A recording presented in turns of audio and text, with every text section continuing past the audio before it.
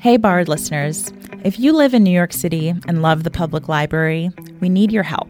This past fall, our public libraries sustained deep mid-year cuts that forced an end of 7-day service and reduction of our materials and programs.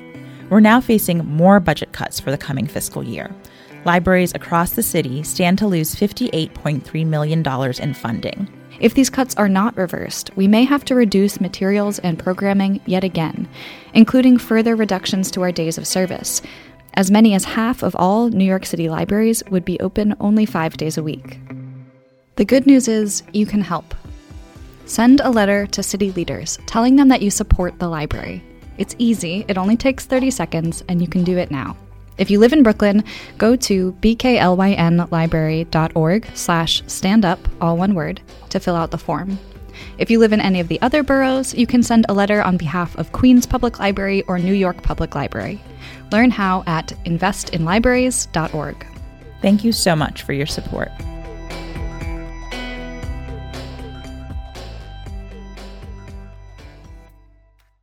"17-year-old or thereabouts William Cullen Bryant's musings on the magnificent and omnipresent nature, human mortality, and a particular view of death are contained in a meditative poem first published in 1817 under what title?"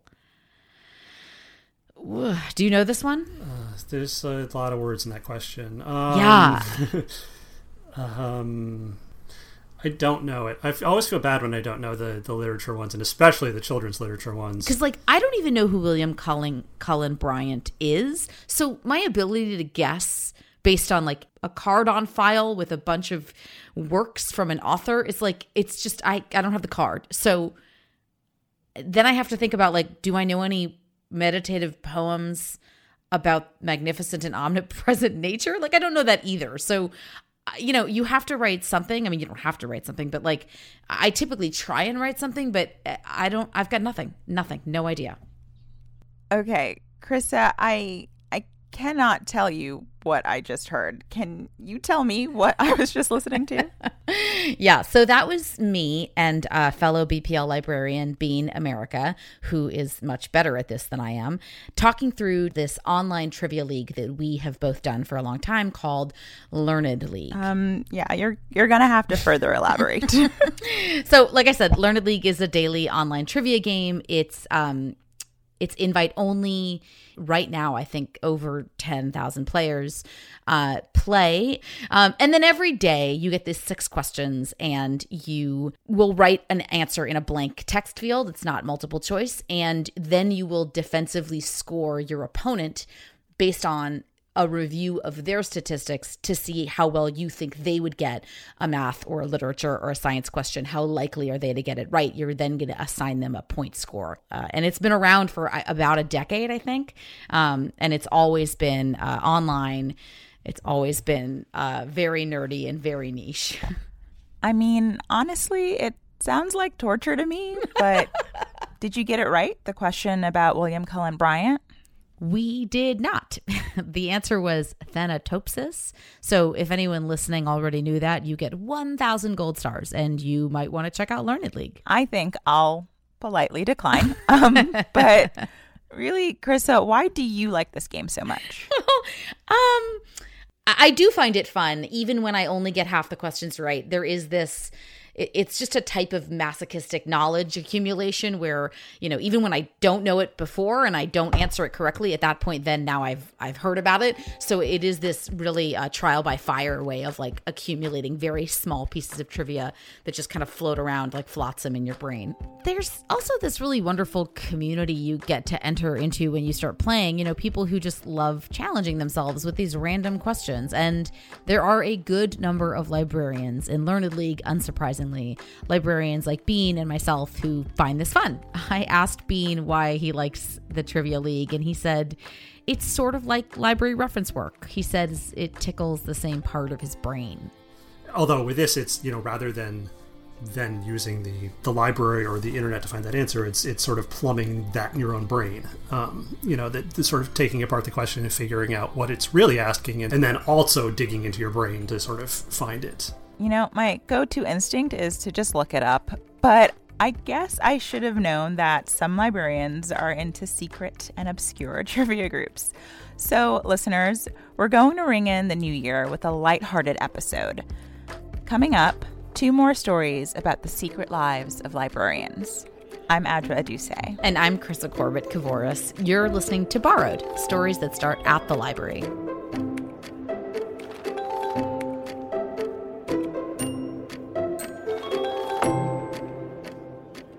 So, a massive online trivia game is perhaps not the most unexpected pastime for a librarian, to be completely honest. No, good point. In fact, we are known for being big nerds on that front. But I did get to talk to another BPL librarian about her much, I think, cooler hobby. I met with Lauren Comito, the librarian at Leonard Library, who's also the chair and co-founder of the Urban Libraries Unite advocacy organization, at Astoria Park on a chilly Saturday afternoon.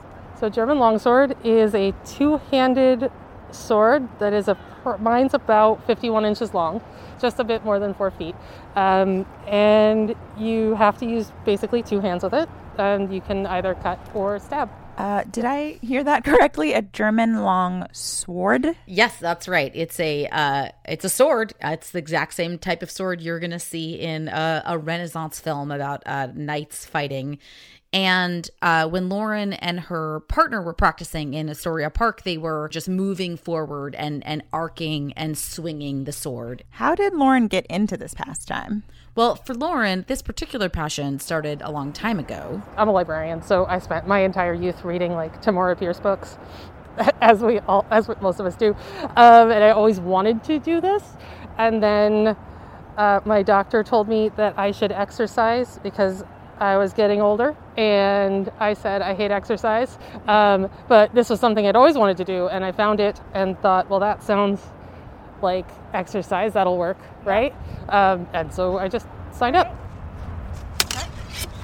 The Venn diagram of librarians and sword people has a big overlapping middle bit.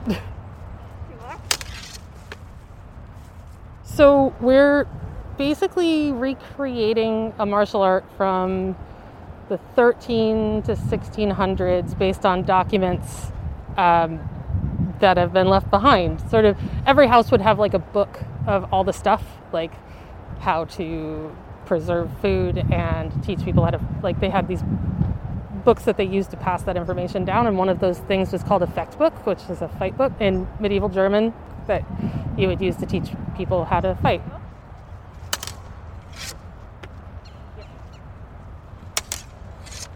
All of the blades are blunt and flexible so that if they hit you, that you don't really get hurt that bad. You just get bruised. A lot of bruises. So many bruises. You have to control what you're doing. You can't just like wail on somebody. So if you hit somebody with the wrong, or try the wrong angle, you just miss. Or you hit them with the flat of the blade and it doesn't count. Oh. Ah! That's why you gotta be low. There you go. Krista, did you try out sword fighting? I am a huge chicken, and I did not. It is also, these folks are trained in how to do this. They're holding this incredibly large weapon. I stayed actually pretty far away from them so that I would not get in their way. But there is something that I do for fun these days when I'm not working or parenting, and that is birding. And it turns out a bunch of other librarians do that as well. So a few weeks ago, I went birding with Addie Smock, who's a young adult librarian at Brownsville Library. So we are walking into Prospect Park. The winter sparrows have shown up. That includes the always lovely dark-eyed juncos. Might see like a fox sparrow, which is always great. Brown creepers, which are super cute. He's right there. Yeah, he's like, leave me alone. Okay, so we're gonna walk real slowly so I can listen.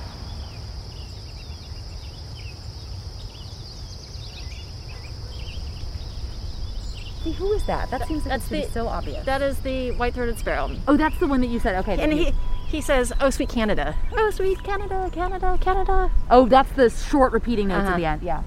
It's funny how sparrows, I think that's sort of one of the things I learned at the beginning of my real birding.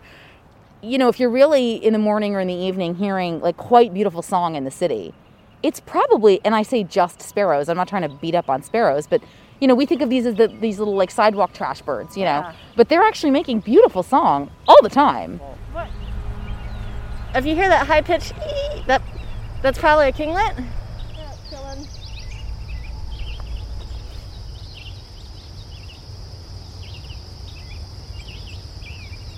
You're a librarian. Are there skill sets you bring to bear to both?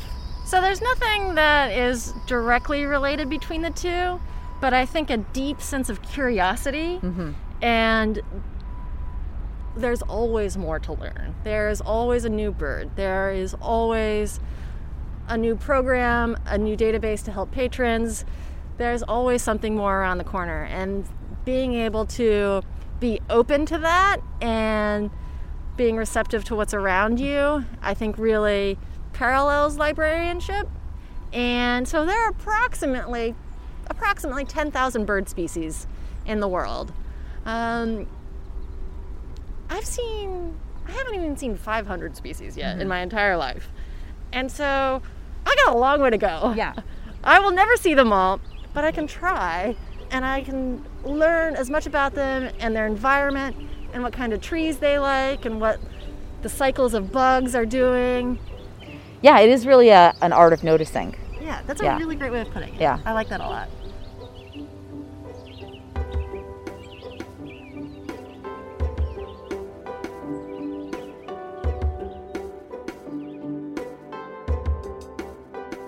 Now, it wouldn't be a borrowed episode without a book match segment.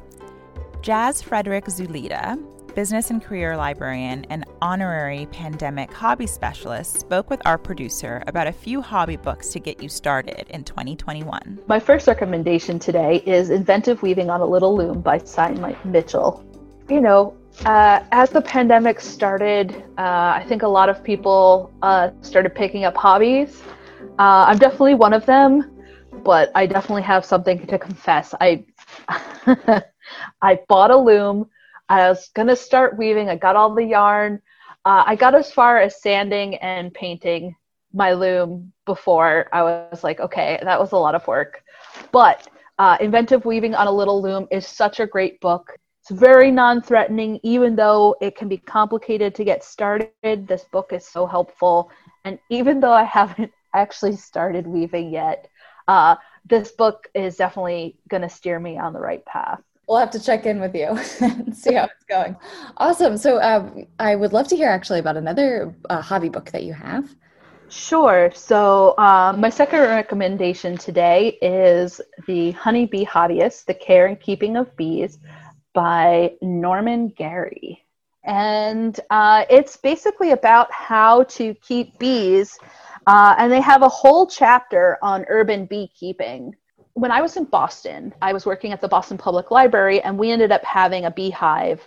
Out of 2 small hives, we ended up having jars and jars of honey. And let me tell you how thrilling it was to be able to point out the window and show people the hives, and then to bring in a jar of honey and let people try it. My third recommendation for today is The Quick Pickle Cookbook by Grace Parisi. Canning and pickling, like another big COVID hobby. I love quick pickles because I don't have to remember to do anything fancy. I don't have to, worry about my fermentation and pickling gone wrong. All I have to do is pick out what kind of vegetable or even fruit I'd want to pickle. Mix up my ingredients and then pop it in like a mason jar with a lid, and then pop it into the fridge, and like a day or 2 later I have awesome pickles. Nice. Yeah, you definitely don't want to worry about fermentation gone wrong. That sounds like a nightmare. So I did actually take a fermentation class, and it was great, but something went horribly awry with my carrots. They went fizzy. And that's not good. Don't eat fizzy carrots. Noted. That was great. Thank you so much, Jazz. I'm very intrigued by this list. You're welcome. It was really fun to make. I love all of this. Beekeeping, pickling, weaving. they're all really great hobbies, and they have that real urban homestead feel going for them. So the rest of Jazz's list is available on our website, and they've selected other books on sourdough making, Japanese braiding, woodworking, bookmaking, so many great hobbies for 2021. Borrowed is brought to you by Brooklyn Public Library and is hosted by me, Adra Aduse, and Krista Corbett-Kavores. You can find a transcript of this episode at our website, bklynlibrary.org/podcast. Tape for this episode was collected by Krista Corbett-Kavores. Borrowed is produced by Virginia Marshall and written by Virginia Marshall and Adjoa Aduse, with help from Fritzi Bodenheimer, Jennifer Prophet, Meryl Friedman, and Robin Lester Kenton. Our music composer is Billy Libby. Borrowed will be back in 2 weeks. Until then, go out and find a new hobby for a brand new year.